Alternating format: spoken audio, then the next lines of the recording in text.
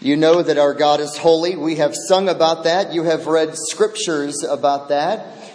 We come to a wonderful portion tonight when we get to study Isaiah chapter 6. If you would, let's turn to Isaiah 6. And when you turn there, I want to pause for just a brief moment and pray. I was sharing earlier today, and it's just such a wonderful thing to share with you, church family, that when the leaders gather together for our elder meetings, we have elder meetings every other week, every other Sunday morning, and then once a month with Deacon Jeff as well. But much of our time is spent in Bible study and prayer. We have things that we have to talk through and work through as well, but I want you to know that we pray for you. We pray for this church. We pray for our nation. We are praying for truth. We're praying for the elections. We're praying for justice. We're praying for our God to remember mercy even amidst wrath.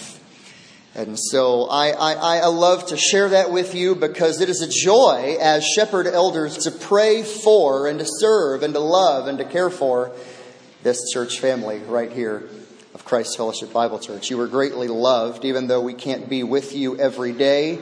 We are praying for you and bringing you before the throne so often, and we love to do that. So let's pray and ask for God's blessing upon our time together.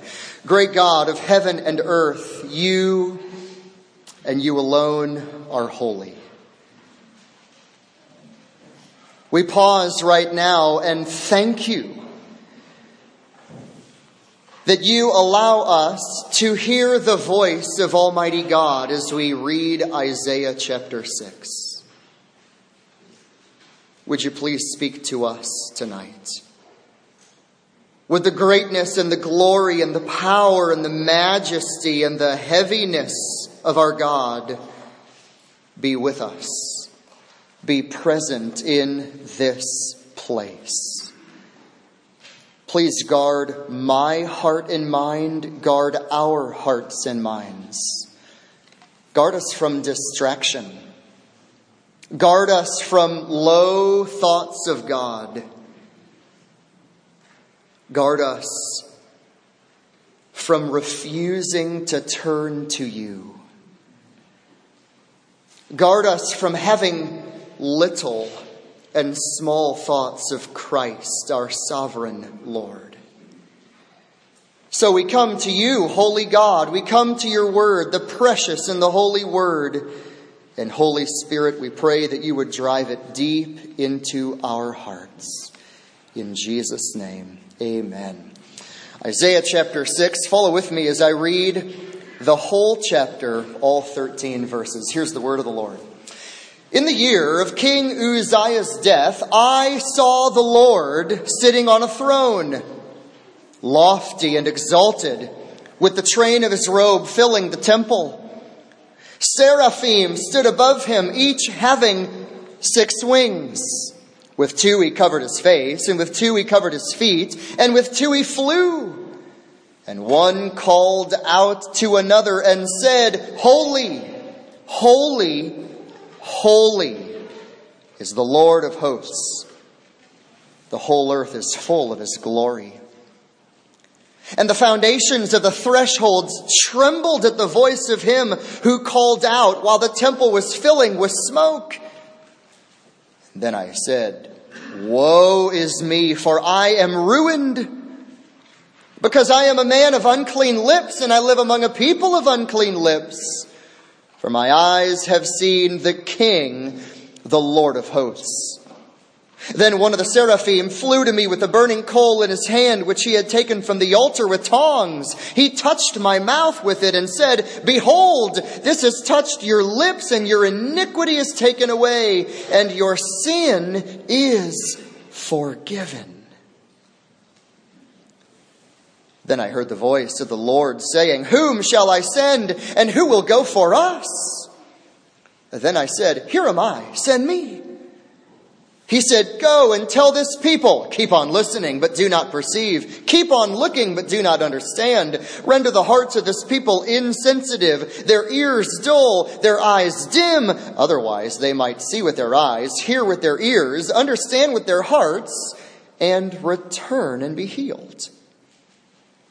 And then I said, "Lord, how long?" And he answered, "Until cities are devastated and without inhabitant, houses are without people, and the land is utterly desolate. The Lord has removed men far away, and the forsaken places are many in the midst of the land. Yet there will be a 10th portion in it, and it will again be subject to burning, like a terebinth or an oak, whose stump remains when it is felled. The holy seed is its stump." In the classic book on the attributes of God, written by A.W. Tozer, his book is called The Knowledge of the Holy. He begins that book on page 1 with these very familiar lines. He says, "What comes into our minds when we think about God is the most important thing about us." What comes into your mind when you think about God, that is the most important thing about you. I was reading from R.C. Sproul this week, who loved, as you know, to talk about the holiness of God. At one point, he was leaning back in his chair in one audio interview that I was watching, and he got very serious and he said this: "The biggest problem that humanity has is the holiness of God." The biggest problem that the human race has is the holiness of God. Because God is pure and we're not. Because God is perfect and we're not. Because God is clean and we're not. There is only one attribute of God that is communicated, we could say, in the superlative degree in the Bible, even from the mouths of angels. And it's not God is love, love, love, although he is a God of love. It's not grace, grace, grace, though he is a God of grace. God is holy, holy, holy. It's like saying he is the best of the best, the most of the most, the supremest of the supremest. God is holy. He is holier. He's the holiest. God is pure. He's other. God is set apart. He's clean. He's unpolluted by anything that defiles. And we're going to look at that tonight from Isaiah chapter 6. But by way of introduction, I want to share with you about a book in the Bible that maybe you haven't read lately, or maybe we haven't put the theme together like this. There's another book in the Bible that has really one main theme of the holiness of God, and that is the book of Leviticus. The book of Leviticus is all about the holiness of God. And when you think about Leviticus, I know there's a lot of details there about sacrifices and offerings. I get that, and we know that. But when you think about Leviticus, think of it in two ways. In Leviticus chapters 1 to 17, it's all about this question: what is the way to God? God is holy. How in the world can I get to God? Answer: blood sacrifice. God is holy. Blood sacrifice. And then the second part of the book, so number one is the way to God. Then the second part of the book is the walk with God. So if you have this blood applied to you and you are God's people, how do I walk? How am I now to live as a holy person in light of this holy God? And that's Leviticus chapters 18 to 27. The whole book, a lot of details, but it's about the holiness of God. But it's not only Leviticus, it's not only Isaiah. The whole Bible teaches the holiness of God. Listen to this. The Bible says in Psalm 93 verse 5, holiness adorns God's house forever. In Exodus 15 and verse 11, God says, Moses is singing with the people of Israel that God is majestic in holiness. In Joshua 24 verse 19, Joshua says that he is the holy and the jealous God. There is none holy like the Lord, Hannah prays in 1 Samuel 2 and verse 2. God is to be worshipped in holy majesty or in holy array, according to 1 Chronicles 16:29. And then the Psalms say in Psalm 47 that God is sitting on his holy throne. The throne of God is holy. Psalm 99 that Jarrett read earlier, that we are to exalt, we are to worship God because he is holy. In Psalm 111, God's holiness is awesome and fearsome. In Isaiah 57, verse 15, we read that God's name, his name alone, is holy. Even right now, at this moment, the singing in heaven, according to Revelation 4, is holy, holy, holy, is the Lord God, the Almighty.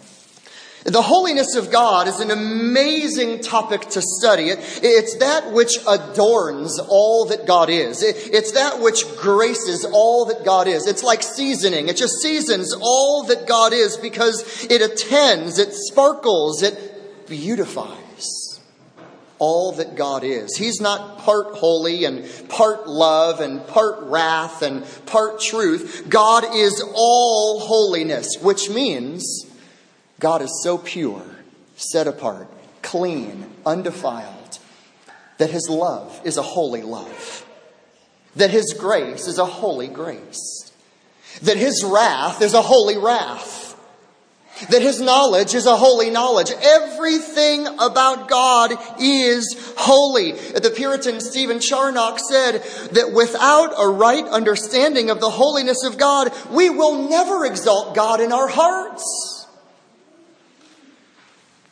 I want to share something with you before we jump here into the text. When things seem grim here, when you look around and there's not much to place much confidence or hope in the things of this world, and things just seem grim, Isaiah is going to remind us that we need to lift our eyes to see God in his awesome holiness.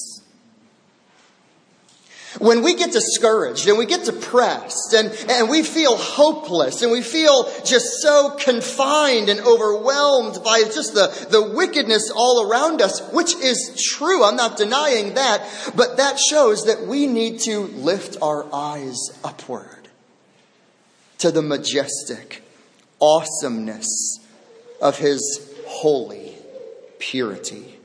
God is a God of unchanging splendor. He is a God of awesome holiness. And tonight we want to look at this reality that our God is holy, holy, holy. Now, Isaiah chapter 6, we are now in the 6th week of our study of Isaiah, but I think Isaiah 6 happened first. I think it happened chronologically in his life. This is the first chapter that happened. He puts Isaiah 1-5 first to show how bad things really are in the land. But this is the first chapter chronologically in Isaiah's life and ministry that he writes, because it's the call of God. It's the commission of God into prophetic ministry for Isaiah. God is going to summon the man Isaiah and he's going to prepare him. He's going to make him useful. But if a man is going to be useful in the ministry of God, he has to see the holiness of God.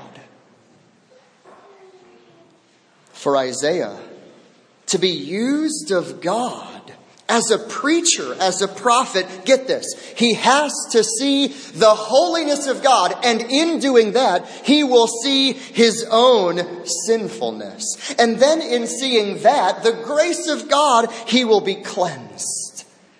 And then he will serve God with a really, really tough ministry. A really tough ministry. Now, as we work through this chapter tonight, A lot of sermons on Isaiah 6, I've learned, end in verse 8. Here am I, send me. And that's a wonderful verse. But that's about half the chapter. And I think I know why a lot of people stop preaching at that point. And you'll figure that out as well when we look at the chapter together. I want to give you a very practical outline as we go through the whole chapter tonight. I want to give you actually a very personal outline. I want to make it very personal, and I only have 4 words for you. Well, I have a lot more than that, but 4 words in the outline. The first word is this. I want you to see your sight. You need to have a sight of God. Second of all, insight. You need a proper insight of yourself. Sight, insight. Third, you need to know your mission. Your mission. And then the fourth word is faith. You need faith. Sight, insight, mission, faith. Let's begin as we walk through the chapter in verses 1 to 4 with the word sight.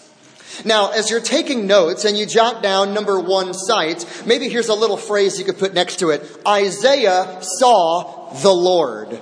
Now, I want to say and I want to prove and I want to exhort you, you need to see the Lord. Now, don't hear what I'm not saying. I'm not talking about a dream tonight or some vision. That's not what I'm saying. You know that. But like Isaiah, you and I need to lift our eyes and see the holiness of God. Isaiah is going to see the Lord in His majesty. Maybe we could call this look up, look up, look up. Monday morning, look up and see God. As things go on this week and headlines are swirling around us, look up. See God in His great holiness. Look at verse 1. In the year of King Uzziah's death, I saw the Lord. That might not mean much to you, but it meant everything to the reader. Uzziah died in the year 740 BC. Uzziah was probably one of the greatest kings that the nation of Judah had since Solomon. He was an efficient administrator. He was a strong military leader. He was a brilliant engineer. He was a successful protector. He expanded the borders of Israel and Judah. Judah grew in every way under this political king. He was a true king. He was a good king. He did what was right in the eyes of the Lord. But verse 1, that king died. Here's what that means. What the people trusted in is gone. Wow, our king is dead. But he protected us. He guided us. He led us. He provided for us. He's dead. I imagine it like this. It's kind of like sitting under a huge oak tree. Imagine being under this huge oak tree, a massive tree. It's thick, it's mighty, full of limbs, full of branches, full of leaves, and it provides beautiful shade for you. And then you're there sitting under that tree, but then, for the sake of my story, a mighty wind comes and just uproots that entire tree and it blows it away. And when that tree is blown away, your covering is gone. Your covering is gone, and then you look up and you see the dark thunderclouds. And you think, this is not good. You didn't see it before because you were hiding under the shade of the tree. But now that it's gone, there's trouble on the horizon. It's like a man who works hard to make a lot of money and he's financially secure and he begins to trust in his financial stability. And then all of a sudden, one day when he doesn't expect it, he loses all of it. What he trusted in is gone. Verse 1, in the year that King Uzziah died. There's a lot of applications for us in our day. The king must die. What is that king that must die in your life? I'm convinced that if you're going to see God rightly and see the proper sight of God in your life, if I could say it like this, the king must die. What is that thing in your life that you confide in, that you hope in, that you trust in, that you say, I need this, I rely on this, I find comfort in this? What is that in your life? What are you tempted to trust in? Maybe somebody might say, it's my spouse. It's that relationship. I need that. I need to have that. Maybe somebody might say, it's my finances. It's my financial stability. It's my financial condition. I need to have my finances in order. If I lose it all, I don't know what I'll do. Maybe it's somebody who trusts in a political party or a political leader. And if it doesn't happen according to their thinking and their wish and their desire, everything falls apart. Is it freedoms? Is it comfort? Is it health? Is it doctors? What is that king in your life that you're tempted to trust in for stability, for comfort, for assurance? In verse 1, the king died. The nation is beginning to be in peril. And on the horizon, that mighty Assyrian army, it's actually been kind of quiet for about 50 years, I think because of Jonah.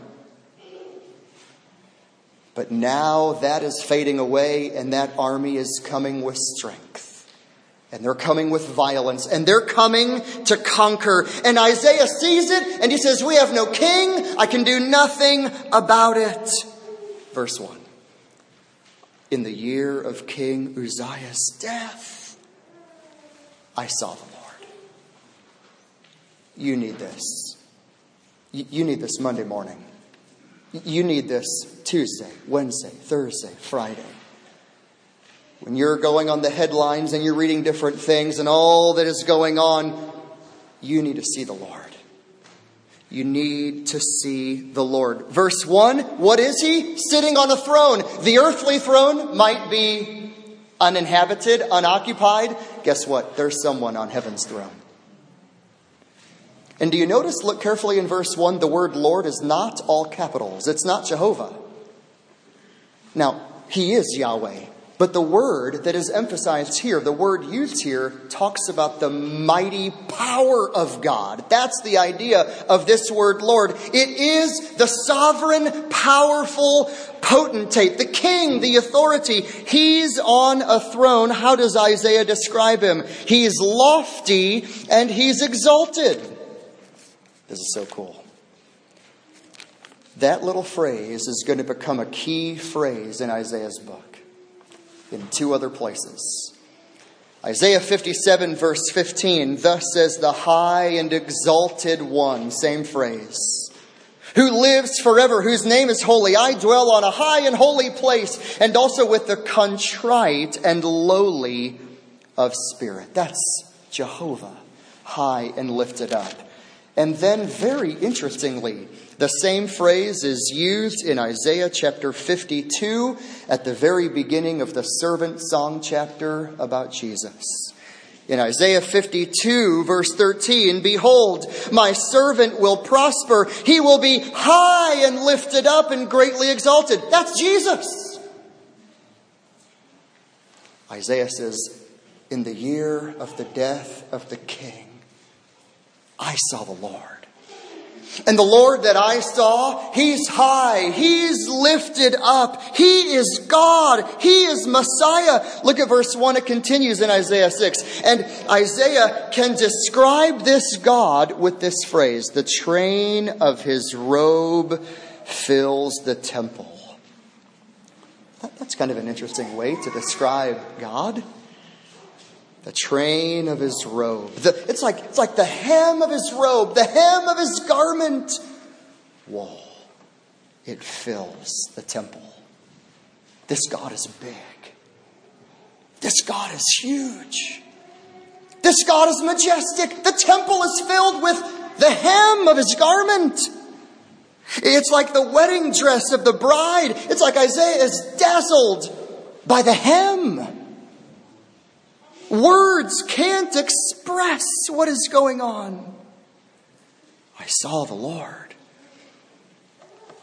Look at verse 2. We continue. Seraphim. We sung about that tonight in a number of the songs.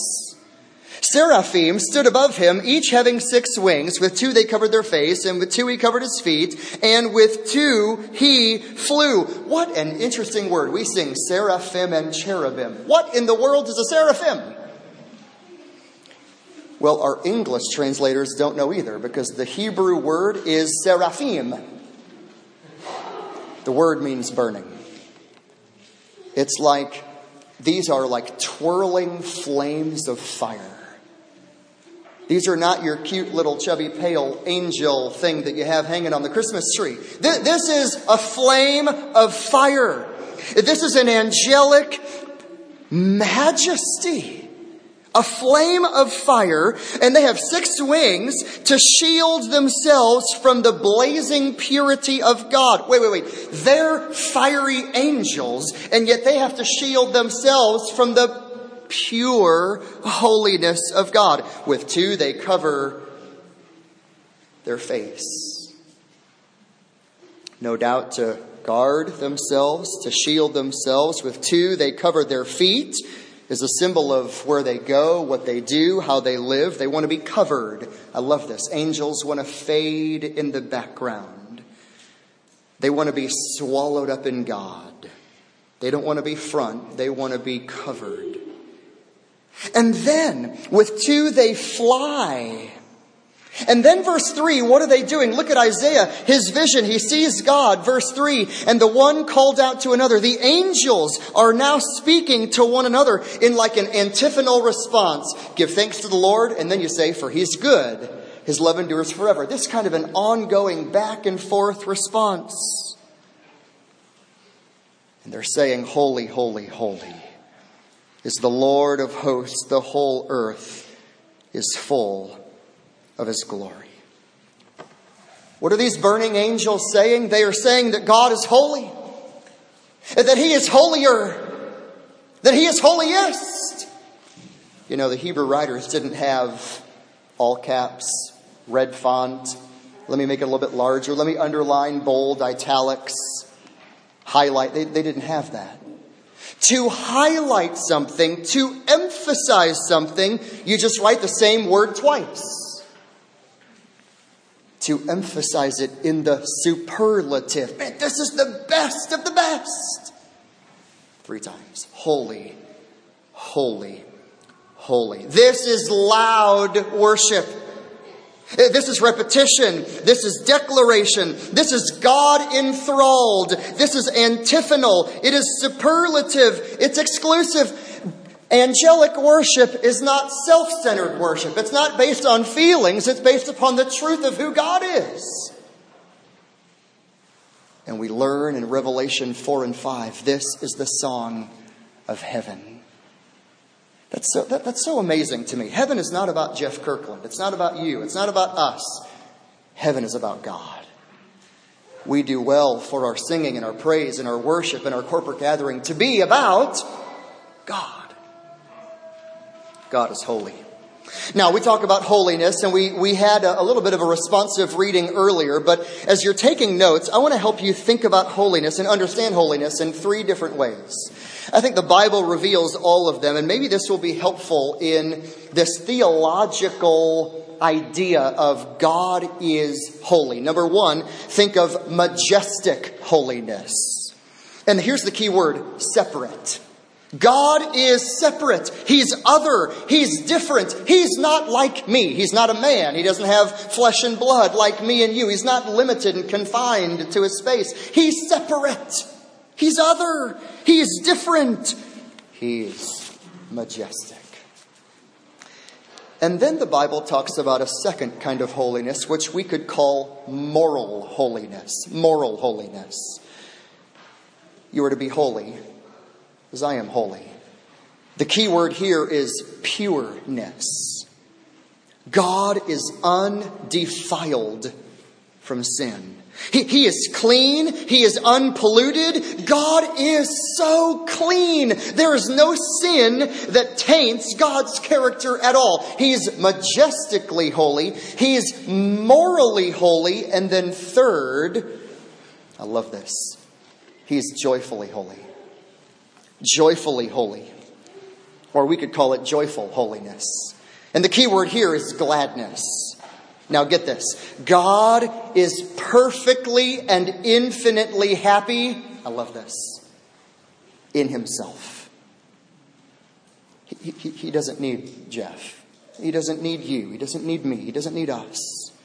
He doesn't lack something if He doesn't have us. God is perfectly happy and full of joy in Himself and in His radiant purity. God is majestically holy. He is morally holy. He is joyfully holy. The holiness of God is like the sparkle that adorns every attribute that God is. I like the way one writer put it, holiness is the beauty of God. Everything about God that is beautiful is holy. Holy. Robert Murray McShane, the Scotsman, said, I am persuaded that God's happiness is inseparably linked with His holiness. Happiness and holiness are like light and heat. They go together.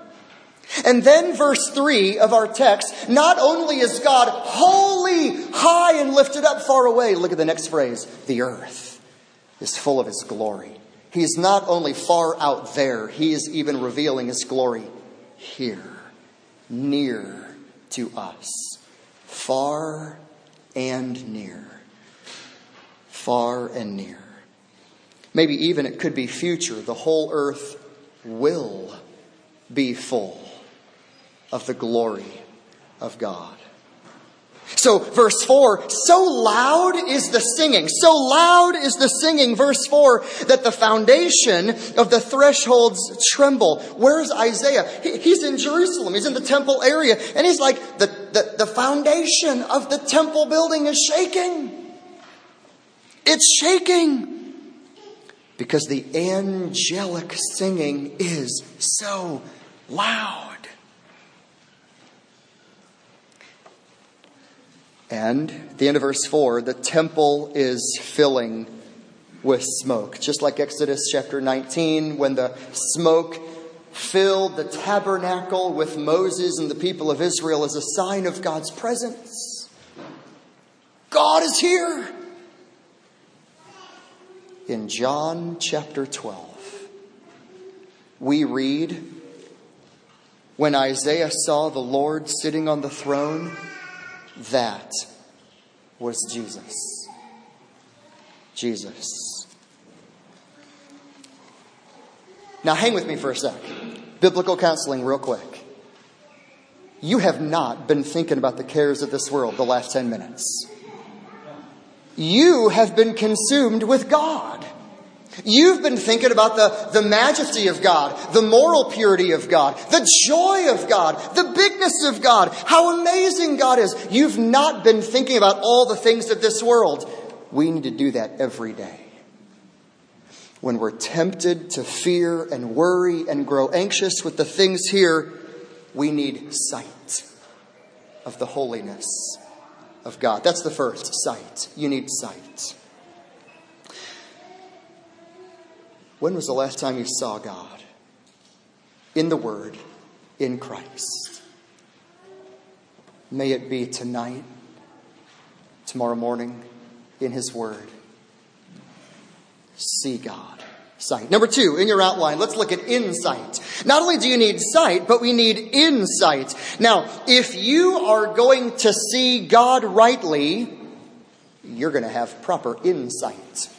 And maybe a little tag phrase that you could put next to this in your outline is this: Isaiah saw himself. He saw himself. Because a proper sight of God will always produce a proper insight of oneself.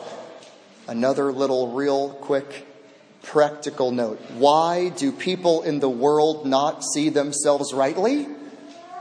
Because they haven't had a proper sight of God.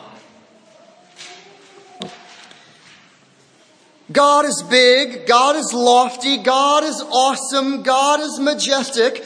But for Isaiah, the real issue is not that God is bigger, although he is. But the real issue for Isaiah is that God is purer. Now, when you see God rightly, it will inevitably uncover your sin. Remember Luke 5? Remember the story in Luke 5 when Jesus says, let's go fishing. And Peter's like, we've been fishing all night. And we caught nothing. And then Jesus says, well, why don't you go back out and why don't you cast your net on the other side of the boat? And I bet Peter kind of rolled his eyes thinking, sir, we've been doing that all night and we caught nothing. They did. They do that. They bring in such a catch of fish, they have to call out to another boat to help them bring in all these fish. And what does Peter do? He falls down on his knees and he says, go away from me, Lord. I'm a sinful man. What? He didn't say anything about sin. But when Peter saw the holiness of Christ, I'm a sinful man. Same thing in Job. Job, where were you when the mountain goats gave birth? Where were you when I laid the foundation of the earth? Where were you when the angels praised me long before creation? Where were you, Job? Where have you been? What does he say? I repent in dust and ashes. I repent. Look at what Isaiah does. Verse 5. Then I said. Now notice carefully, verse 1, I saw. Verse 5, now Isaiah speaks. I saw the Lord, verse 5. Then I said, woe. He pronounced a whole lot of woes last week in chapter 5. Now the fingers, woe is me. Woe is me. For I am ruined. I have ruined. Maybe your English Bible has lost. Maybe your English Bible has undone.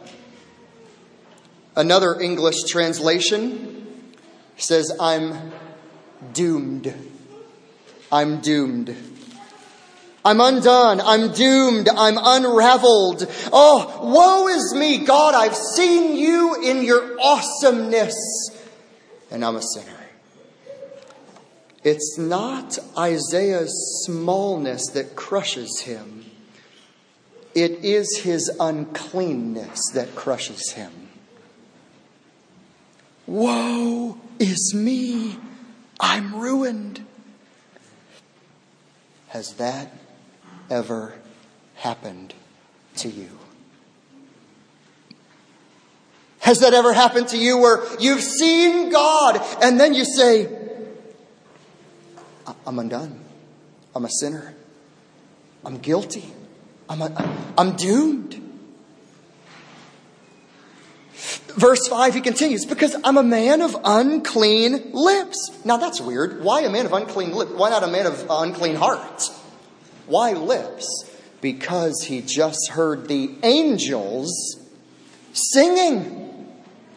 And perhaps Isaiah thought, I could never do that. I could never do that.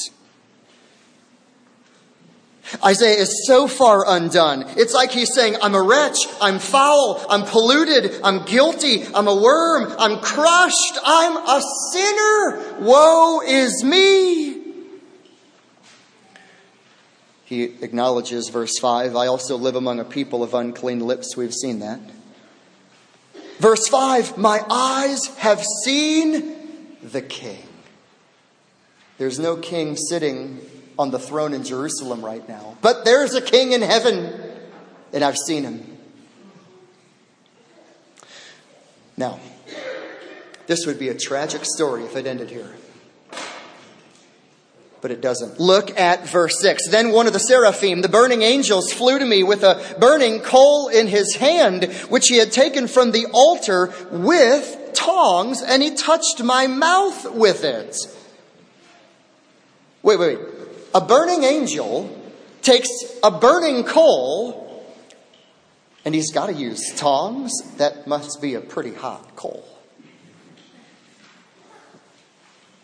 Interestingly, the language here in the Hebrew for a burning coal is the same language in Leviticus 16 for the Day of Atonement. Could have been the Day of Atonement season. And he grabbed a little coal from the altar. Now, when you go to heaven and you meet Isaiah, you're going to have all kinds of questions for him. One question is, which altar? Now, if you know the Old Testament temple and tabernacle, there were two altars. There was an altar of incense in the holy place, which kind of symbolized prayer. I think it was the other altar. It was the much bigger. It was the much bigger, what we could call the bronze altar, the brazen, the burnt altar. This is the fire that was always burning, according to Leviticus 6:12, because this is where the full animals, the lamb, the goat, the sheep, the ox, would be burned on that altar, and flesh, and the smell of flesh, and the fire was always rising as a picture of substitution. An animal dying in your place. Now, I don't know for sure. So this is not chapter and verse, but I wonder if maybe the coal could have been a piece of charred, smoking lamb's flesh that the angel took from the altar, by which, according to what God said in the Old Testament, sins would be covered, atonement would be made, sin would be dealt with, ultimately pointing to the ultimate Lamb who would die once for all and take away the sins of the world. I wonder if that was so powerful for Isaiah. The death of that animal means my life. That substitute died for me. A coal from the altar, from the burning altar where innocent animals died, and I should have died. This is the spotless Lamb of the Lord Jesus Christ, ultimately and perfectly, who died for us. But the angel takes a burning coal, which he took from the altar. Verse 7, he touches my mouth. Must have been painful. Sometimes being called by God into ministry can be a painful thing. And what does the angel say? Verse 7, he touches my mouth, and this is the declaration. This has touched your lips, your iniquity is taken away, your sin is forgiven. That is awesome. Notice this, Isaiah didn't ask for it, he didn't pray for it, he didn't want it. It was an initiative from sovereign God. Just like in your salvation and mine. When we see the awesomeness of God and we see the great tragedy of our sin, what does God do? He graciously forgives. Isaiah did nothing to merit it. There was no sacrifice. There was no work. There was nothing. It was all of grace. Have you been cleansed? Have you been cleansed by this God? By the work of the Lamb, by the work of the substitute, have you been cleansed by Him? This is insight. First, we saw the sight of God. You need this. Second, the insight of self. Now we come to number 3, and this is very interesting. In verses 8 and following, we come to the third word, which is mission. You need to know mission. What I find so fascinating is when the prophet has a sight of God's holiness and he has a cleansing from his sinfulness, now God is going to speak for the first time. He's going to speak for the first time.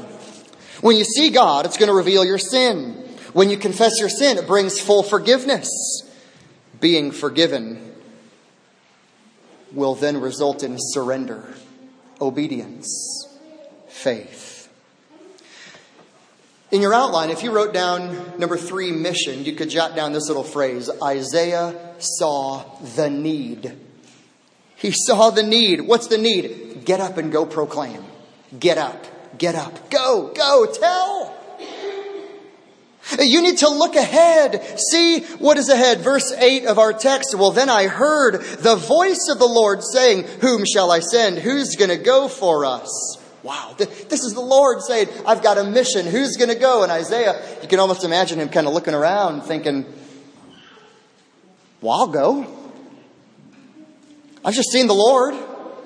I've been cleansed by the Lord. I've seen the temple shake. I've seen how big and powerful our God is. Here am I, Lord. I'll go. Did you notice in verse 8, the text says, whom shall I send and who will go for us, plural? It doesn't prove Trinity, but it proves plurality. Plurality. There is plurality in this one God. Isaiah didn't know the nature. He didn't know the length. He didn't know the place. He didn't know the message. He didn't know the difficulty. He didn't know the opposition. He just said, God, I'll go. Oh. And then God tells him how difficult it's going to be. Now, if you talk about the mission, in verses 9 and 10, listen carefully. These are two of the most quoted verses in the whole New Testament. Matthew, Mark, Luke, John, Acts, Romans all quote these two verses. Why? Because these verses explain why people aren't believing the gospel. What in the world? I'm preaching. I'm telling. I'm sure this is the best message. This is the best thing you could ever hear. Why are they not believing? The time of Isaiah. Remember last week in chapter 5, Judah is a very rough crowd. Arrogant, self-lovers, drunks, God-despisers, blasphemers, violent, they're unjust. Isaiah has a hardening message. Verse 9. What does God say? Go and tell. You got to open your mouth and speak. Go and tell the people this. You're going to keep on listening, but you're not going to believe. You're not going to comprehend this. You're going to keep on looking, but you're not going to understand it.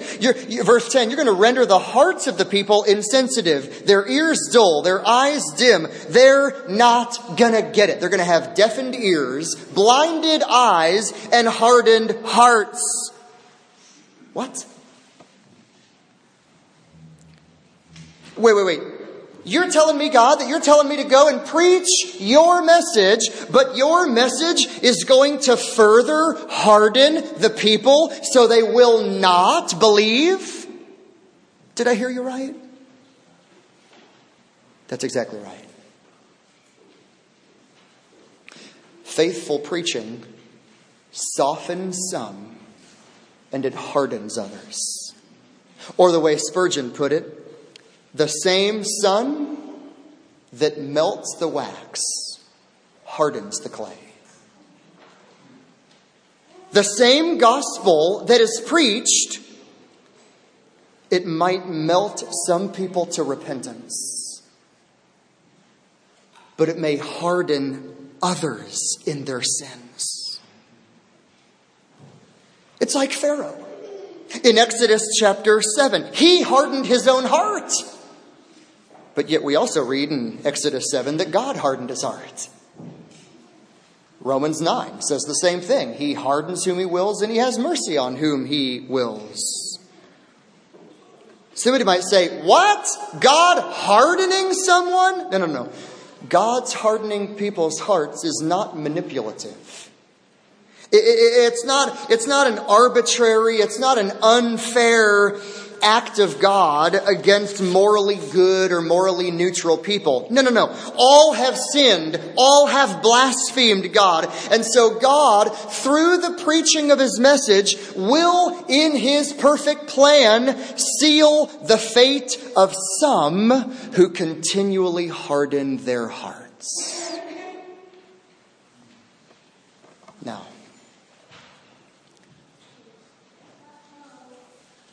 that's no different for you and me. In fact, every preacher is faced with the same dilemma that Isaiah faced.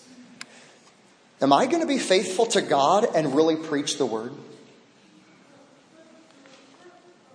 Am I going to preach the word? If I preach the truth of God, then this message will harden people. It's like God is saying, Isaiah, you're going to go and preach, and your preaching is actually going to bring their judgment. One commentator said, Isaiah was called by God to preach people to hell. Am I going to be faithful to God to preach the word? Or am I going to give a feel-good message? Peace, peace, but there's no peace. Am I going to skip over the difficult parts?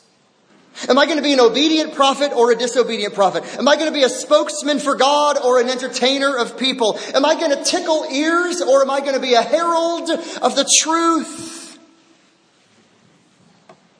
I think if I could just say it, Isaiah chapter 6 utterly destroys the prosperity gospel. I think it stabs the health, wealth, and prosperity gospel in the heart. I think it smashes the entertaining, the weak, the puny, the never talk about sin preaching of the day. It crushes those feel-good sermonettes that tickle ears.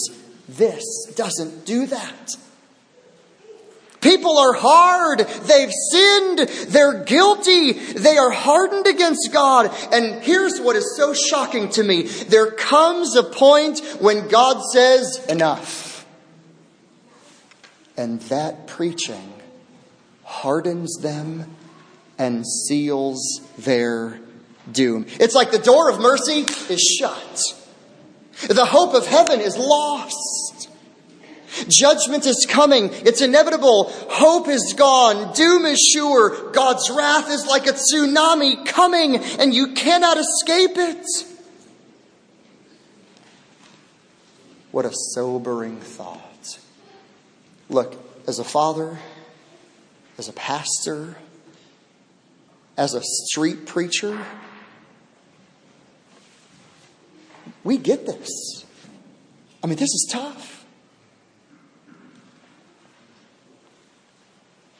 That every time the word of God is preached, there are some who are coming closer to God, and yet there are others who are being hardened away from God. There are some who are softened by the message of the word, and there are some that are hardened by the message of the word.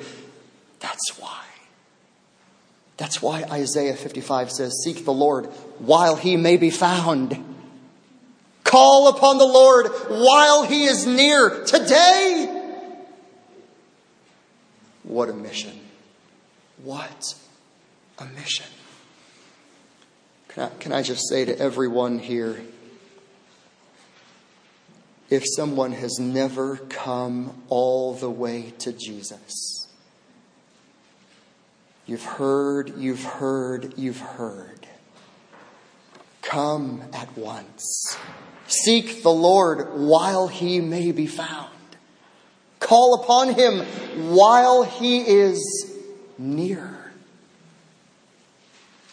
Now, look at what Isaiah does. Verse 11. Back to our text. Verse 11. Isaiah says, Lord, how long? He doesn't say why. He doesn't say why me. He just says, Lord, I get it. It's clear. But how long do I have to do this? How long? Look at this. Until, here's God's answer. Until cities are devastated. Until they're without inhabitant. Until houses are without people. Until the land is utterly desolate. Until the Lord has removed men far away. Until the forsaken places are many in the midst of Israel. Until there's a 10th portion left in the land. It'll be subject to burning like a terebinth or an oak. What? You want me to preach until judgment comes? Yep. And by the way, Isaiah would die before that judgment came. This was his ministry. His ministry was a hardening ministry. In verse 13, in your Bible, God uses language, the land is going to be burnt. It's going to be charred. Coming from Southern California, we understand these wildfires, right? You go hiking in a mountain and the hills are charred black. That's the image here. It'll be burnt. It'll be charred. It'll be ruined. It's like what will happen when trees are cut down and only a little stump is left in the ground. And all the brush, all the trees, all the grass is burnt. It's hopeless. It's grim. It's dark. And judgment is coming. Isaiah, preach. This is your mission. And let me say one thing. Success is not found in numbers. Success is found in being faithful to God. You might share the gospel and share the gospel and share the gospel and pray and hand out tracts, and you want people to come to faith, and at the end of your life you might look back and say, Lord, where's the fruit? Don't define success like the world does. Even if it looks like you're not being fruitful, you must remain faithful. God rewards faithfulness. Father, mother, grandparent, Christian friend, coworker, be faithful. Be faithful. All this leads to the fourth word. Now, the chapter is almost over, but not yet. There's one little phrase left. We have seen sight. We've seen insight. We've seen mission. Really quickly, number 4, you need faith. Faith. Faith. Why? Because if you're taking notes, number 4, faith, you can put this little phrase down. Isaiah saw the hope. He saw the hope. Now, there is so much here. Last little phrase. The holy seed is its stump. What? What does that mean? In the tough message, God gives the promise of hope. When the judgment comes and the land is burnt, don't miss the image. There's one little stump in the ground. One little stump in the ground that's going to have a little leaf, a little life in it. It's like one of those burnt out, charred stumps. It's going to have a little sign of life. What is the holy seed? Is it stump? Well, is it the nation of Israel? Sure, it is. The seed refers to Abraham's descendants. The nation will survive. That's true. I think in the context, the stump is Messiah. I don't think it's any mistake that next week we're going to look at chapter 7, verse 14. A virgin will conceive and give birth to a son. And you'll call him Emmanuel. In chapter 11 of Isaiah, very, very clear messianic text. A shoot will spring from the stem of Jesse. This is a small little shoot. A small little stem. A small little sign of life. And from the stump and the root of Jesse will come Messiah, your Savior. Next week in chapter 7, we're going to see a child who's born, grows up in poverty. And then in chapters 8 and 9, we're going to see this child living in a land of darkness. And then in chapter 11, he will come forth as a shoot from the stump of Jesse. He'll have a kingdom that will have no end. This, at the end of Isaiah chapter 6, this stump is Messiah. It's Messiah. There's hope. There's hope. In this day that you and I live, you need sight of God. And when you see God rightly, you'll see yourself rightly. And God has a mission for every one of us, and that is go and speak, go and proclaim.